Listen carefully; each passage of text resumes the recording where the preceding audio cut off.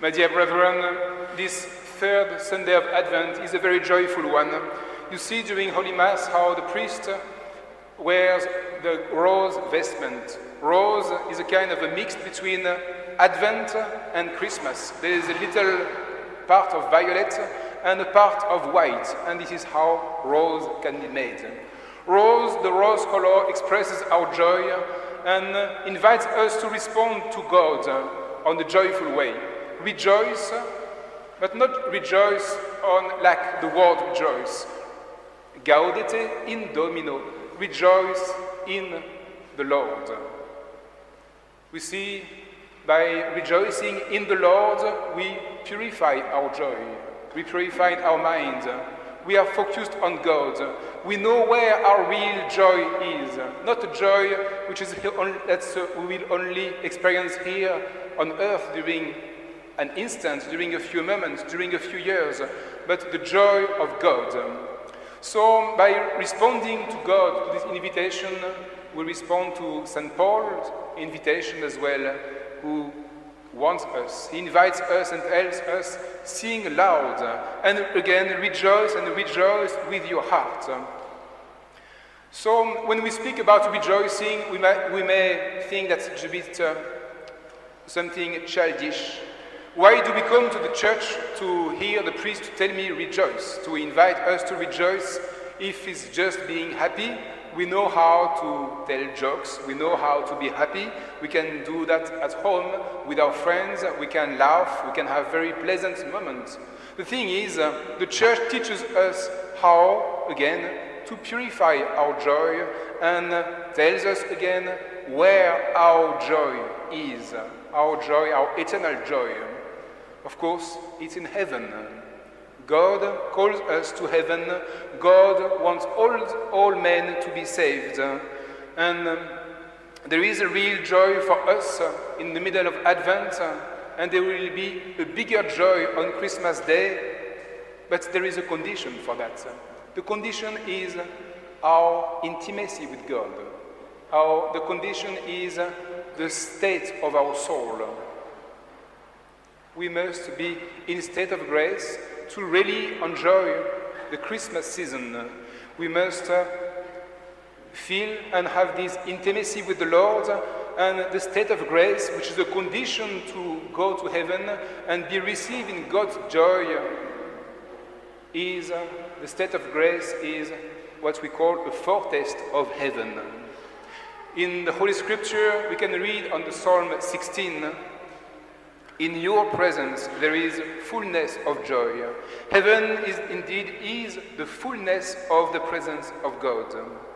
You see, we have to remember every day of our life. I often tell you that, I know I repeat the same thing. In omnibus respice finem. In all things we must consider the end. We are called to be saints. We are called to be partakers of the heavenly court. We are called to share God's joy in heaven, to participate in the life of the Blessed Trinity. And St. Thomas Aquinas, one of the greatest doctors of the Church, calls this necessary condition to enjoy this joy forever. The state of grace is a foretaste of glory. So today, dear friends, we have to think about the gift, not only those that we are going to wrap for our friends, for our family members, or for your priest, which is actually always very good, but the real gift, the most important gift, which is like the passport that you will need. We all need to be received in heaven. The passport, this is the state of grace. This is what we call, what the Church calls the sanctifying grace. It's a gift, it's a free gift, it's a gratuitous gift that we do not deserve, but that the Lord Himself dwells, gives us, grants us at the time of our baptism, and then that throughout our life we have to protect and increase. The sanctifying grace, which is this divine life of God, this is a participation of the life, in the life of God. It is again what St. Thomas Aquinas calls a new birth, the supernatural life. So this is the joy that we have to reach, to maintain, to protect. And in the same time, we know how this joy, this sanctifying grace within our heart, being a beautiful gift, being free, is also very fragile. We could lose something that we have received. And we have this treasure, we carry this treasure, as the Holy Scripture says, in jars of clay. We can read in the second epistle to the Corinthians, on chapter 4, we have this treasure in earthen vessels. It means this joy can be lost by offending God. You see, sin is the enemy of our joy. Sin destroys not only our supernatural life, not only our relation with God, and unfortunately can destroy that forever, but really sin is the enemy of our joy.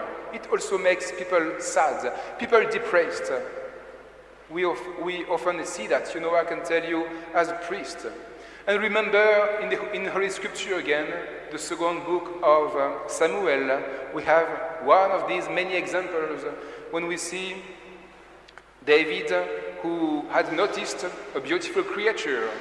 David, who did not discern the sin within his heart at the beginning as he should have done, but who let it grow and grow again.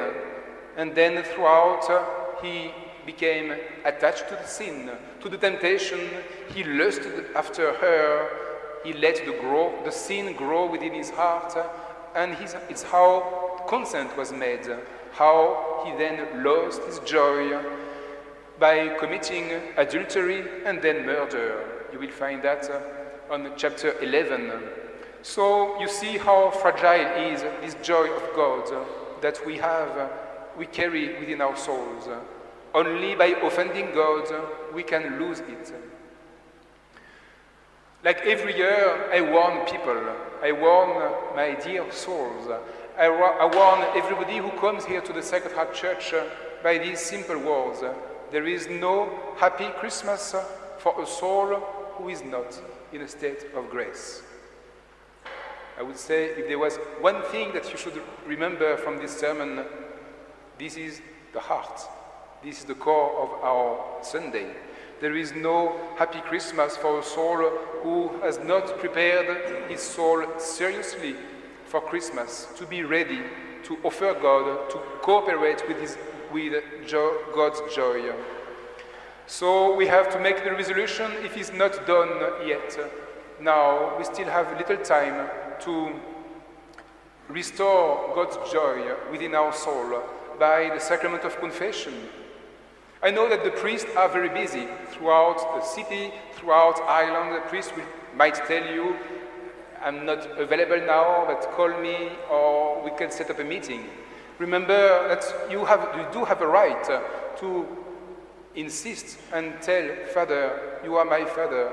I beg you, with the ministry that you have received, that has been granted to you, hear my confessions. Restore my soul in state of grace. Help me to increase in the joy of God. Here, by the way, it's much easier in a certain sense, as you know that when the confession times, when there is a priest always available at the confessional. So, dear brethren and dear friends, let us rejoice, but really rejoice as we should in the Lord. Let us remember this example given by Saint Philip Neri, the one who is often called the joyful saint, the saint of joy. He used to say to his friends, well, my friends, we are all very happy together, we do many beautiful things, but when shall we begin to do good? This is our invitation, dear friends. I do sincerely encourage to do good, to take care of your spiritual life, and to encourage you to seek God in prayer, to seek God in confession, to seek God in the Holy Eucharist. Do not be ashamed. If you have to come and make a difficult confession, Open your heart on difficult points of your soul, of your body, of your addiction, of your bad habits. It's worth. It's worth because the good Lord will give you his absolution as long as you have a good contrition, and then he will restore your soul in a state of grace, which is the best gift we can offer to God on Christmas Day. Amen. In the name of the Father, and of the Son, and of the Holy Ghost. Amen.